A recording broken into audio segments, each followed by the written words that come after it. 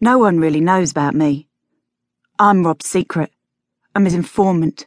I'm his shadow in dark places. No one ever takes me for more than a knockabout lad, a whip of a boy. They never really see. And I don't mind that they don't see. Like when you walk through a room full of big men drunk off their skulls, it ain't so bad to be ignored. I opened the door to Friar Tuck's and the air fair slapped me across the face. It were too hot and stank of beer and men, and I smiled. It were rough, but none here would turn me out for being a thief and a liar.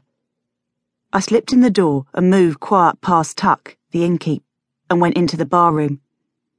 It were heaving with bodies, laughs and mugs slinging about. The lasses pushed through the lot, using a smile or slap as needed to get their own way. I went through the big room to the small room Tuck keeps for Rob. It's got a few secret passages, and Malcolm, the big Scot that keeps bar, lets us know if anything's amuck. Which comes in handy, seeing as, though I'm the least moral-minded of the bunch, I ain't alone in doing things contrary to the law.